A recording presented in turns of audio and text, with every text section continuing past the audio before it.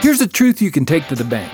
For marriages to succeed, couples have got to have volitions, goals, and dreams that are nimble. Here's Dr. Tim Kimmel with a Family Matters Minute. If we get rigid or sedentary in how we view who we are, what we have, or what we want in our marriage, it shouldn't surprise us that our joy meters hit new lows. Love, like anything alive, is in a constant state of motion. It's either improving or declining. The conditions we create for our love and the responses we have towards the hits from life it must process determine whether or not our love thrives.